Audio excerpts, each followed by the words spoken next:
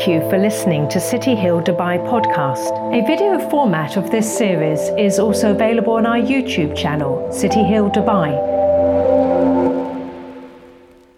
Good morning, City Hill. It's always a pleasure to bring God's word to you today.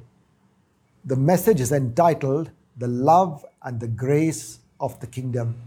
Recently, I watched a video of an elderly woman sleeping at the side of a shop. And the shopkeeper turned up and he was not happy to see her sleep in front of a shop. And so he attempted to wake her up by kicking her. The elderly woman was fast asleep, and so he decided to throw some water from his water bottle on her. She then woke up and started to touch his feet as a sign of respect and forgiveness. The young man was not moved to compassion or sympathy, and I assume he was probably saying something rude to her. There were many passers-by, but nobody intervened. Just then, a young soldier came and intervened, came between the man and the woman, and I assume he asked him to behave himself and speak politely to the elderly woman. He then went on to gather the woman's belongings, took her to his side, gave her some money, and the woman went on her way. While we might commend the soldier for his actions and his concern for the elderly woman, one must ask, what happened to love, compassion, and concern in our society? Have we lost something? Should not we treat elderly women like mothers, younger women as sisters, older men as fathers, younger men as brothers or sons? Jesus said, the greatest commandment is to love God and to love one another. And then again in Acts chapter 10 and verse 38, I'm reminded that God anointed Jesus with the Holy Spirit and power, who went about doing good and setting people free who were oppressed by the devil. Jesus saw people in need. He was moved with compassion, and that same compassion moves him towards you and me. Jesus' anointing was not just about preaching and teaching. It was about changing people's lives and transforming their circumstances. The rule and the kingdom of God is about changing lives and transforming or changing circumstances. And that's what we want to look at through the powerful narrative of 2 Samuel chapter 9. To give you some background, King Saul and Jonathan had just died in battle fighting the Philistines. News of the death came to the palace, and the nurse took Jonathan's son, who was about 5 years old, and in an attempt to protect and take him away, the young boy fell and broke both his legs. And that's found in 1 Samuel chapter 4, verse 4. In ancient times, it was not uncommon for a victorious king to wipe out the entire family of the defeated king in order to prevent an uprising. For example, in 2 Kings chapter 11, verse 1, it records, when Athaliah, the mother of Ahijah, saw her son was dead, she proceeded to destroy the entire family. But Jehosheba, the daughter of King Jehoram, sister of Ahaziah, took Joash and hid him and stored him away in one of the places and kept him alive for 6 years. So Joash, young Joash, who later became king, was hidden away for 6 years. My text for today is from 2 Samuel chapter 9, verses 1 to verse 11. David asked, is there anyone still left in the house of Saul to whom I can show kindness for Jonathan's sake? Now there was a servant of Saul's household named Ziba. They summoned him to appear before the king. And the king said to him, are you Ziba? At your service, he replied. The king asked, is there no one alive from the house of Saul to whom I can show God's kindness? Ziba answered the king, "There is still a son of Jonathan. He is lame in both his feet." "Where is he?" the king asked. Ziba answered, "He is at the house of Machir, son of Ammiel, in Lodibar." So King David had him brought from Lodibar, from the house of Machir, son of Ammiel. When Mephibosheth, son of Jonathan, the son of Saul, came to David, he bowed down to pay him honor. David said, "Mephibosheth, at your service," he replied. "Don't be afraid," David said to him, "for I will surely show you kindness for the sake of your father Jonathan. I will restore to you all the land that belonged to your grandfather Saul, and you will always eat at my table." Mephibosheth bowed down and said, "What is your servant that you should notice a dead dog like me?"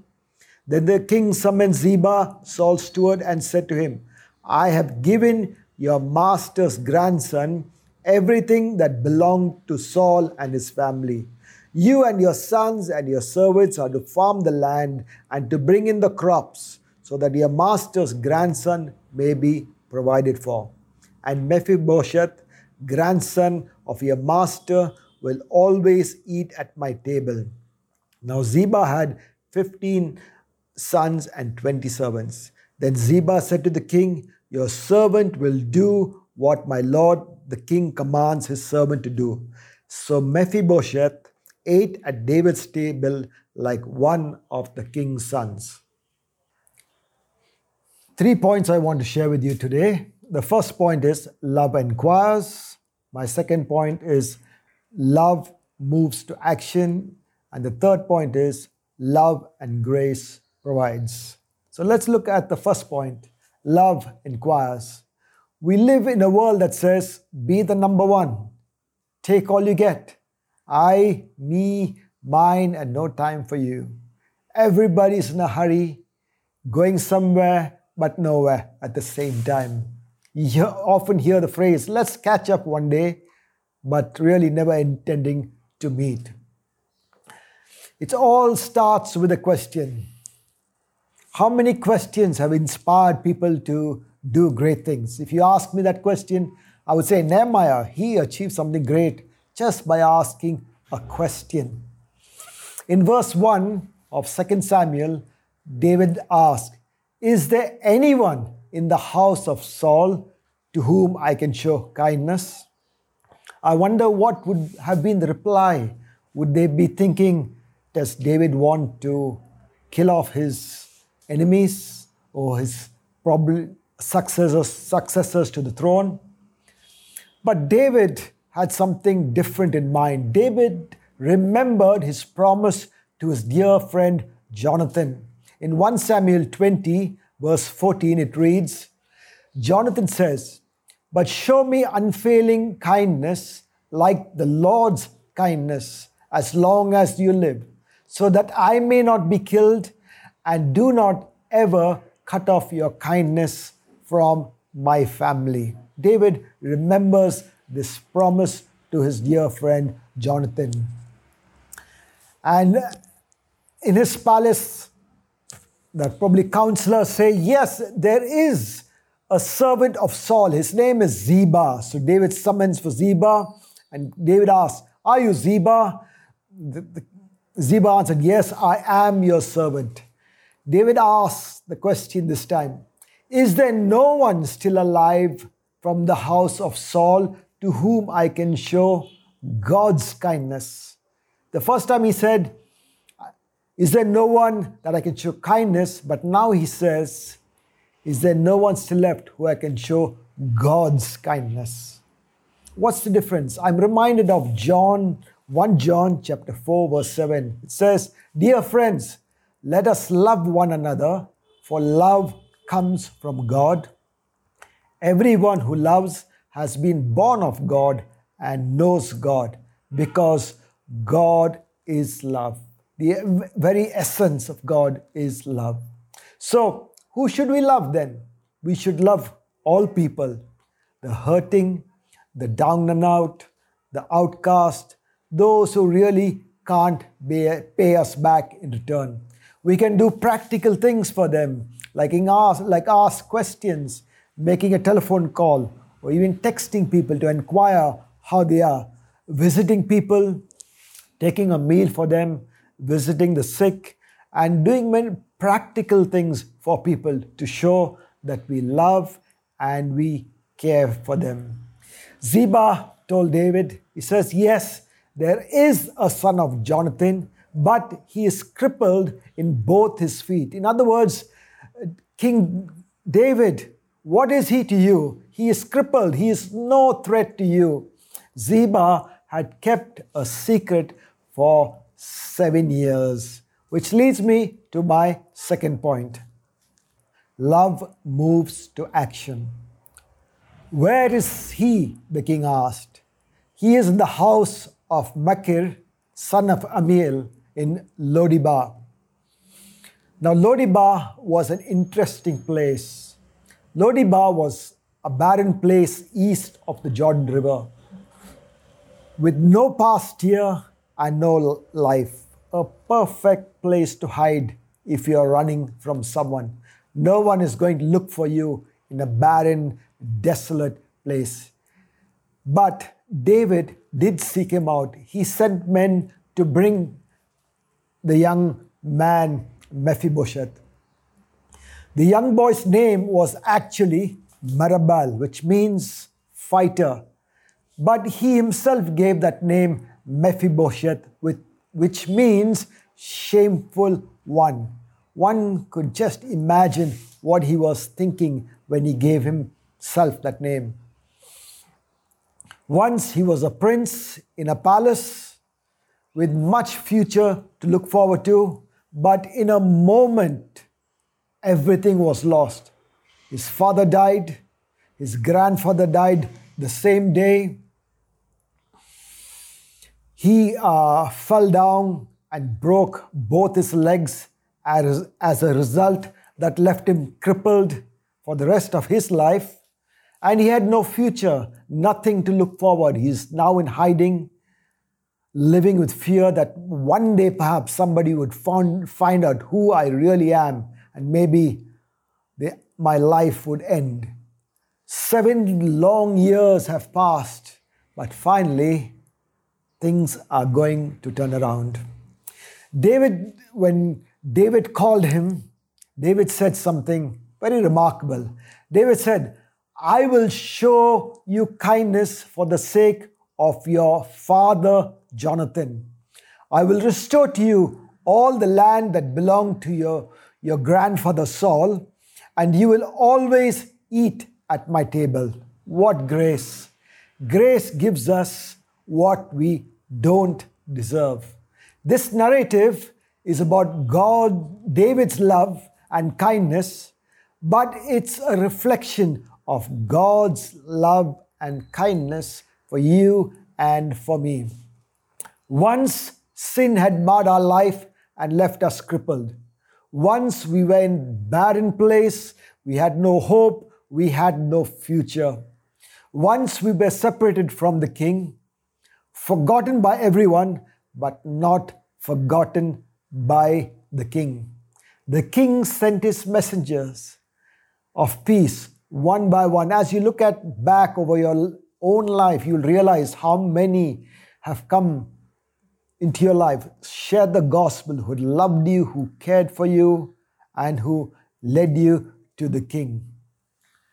The King shows us his love, his kindness, and restores all that was lost. What's more, he invites us to sit at his table. That's what Ephesians chapter 2, verse 5 says, up to verse 10. It says that we are seated with him in heavenly places in Christ Jesus. That's what grace does. Grace changes our destiny.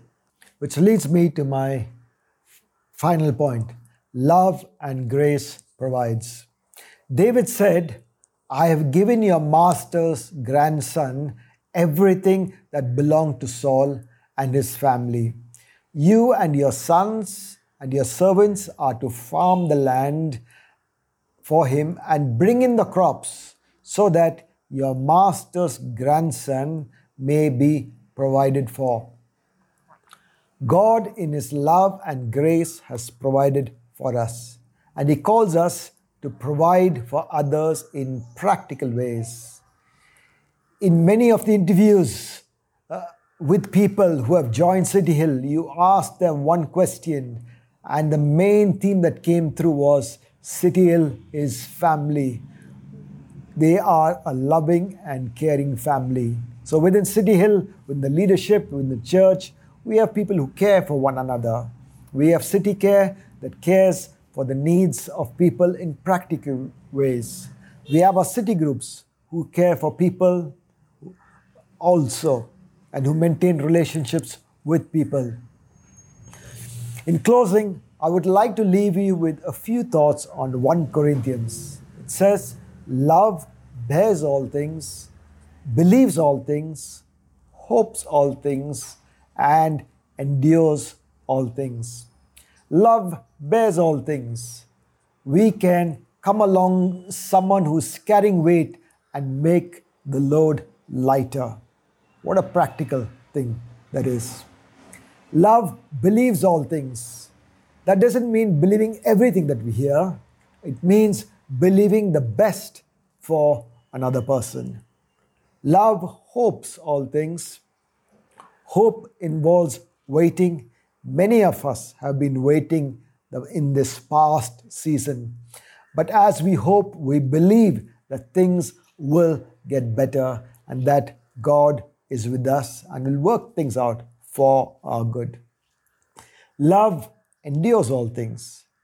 Life has its ups and downs, twists and turns, its high and its lows. Mephibosheth, he had his fair share of trials and defeat.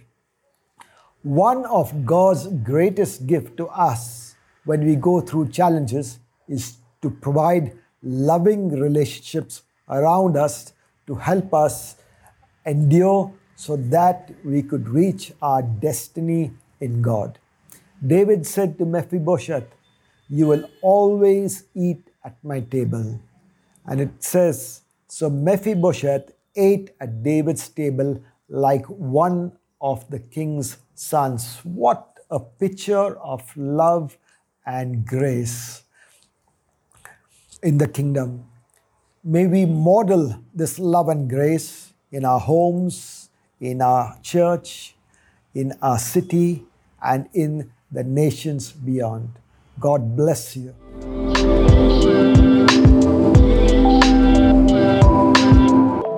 Thank you for listening to City Hill Dubai podcast. A video format of this series is also available on our YouTube channel, City Hill Dubai.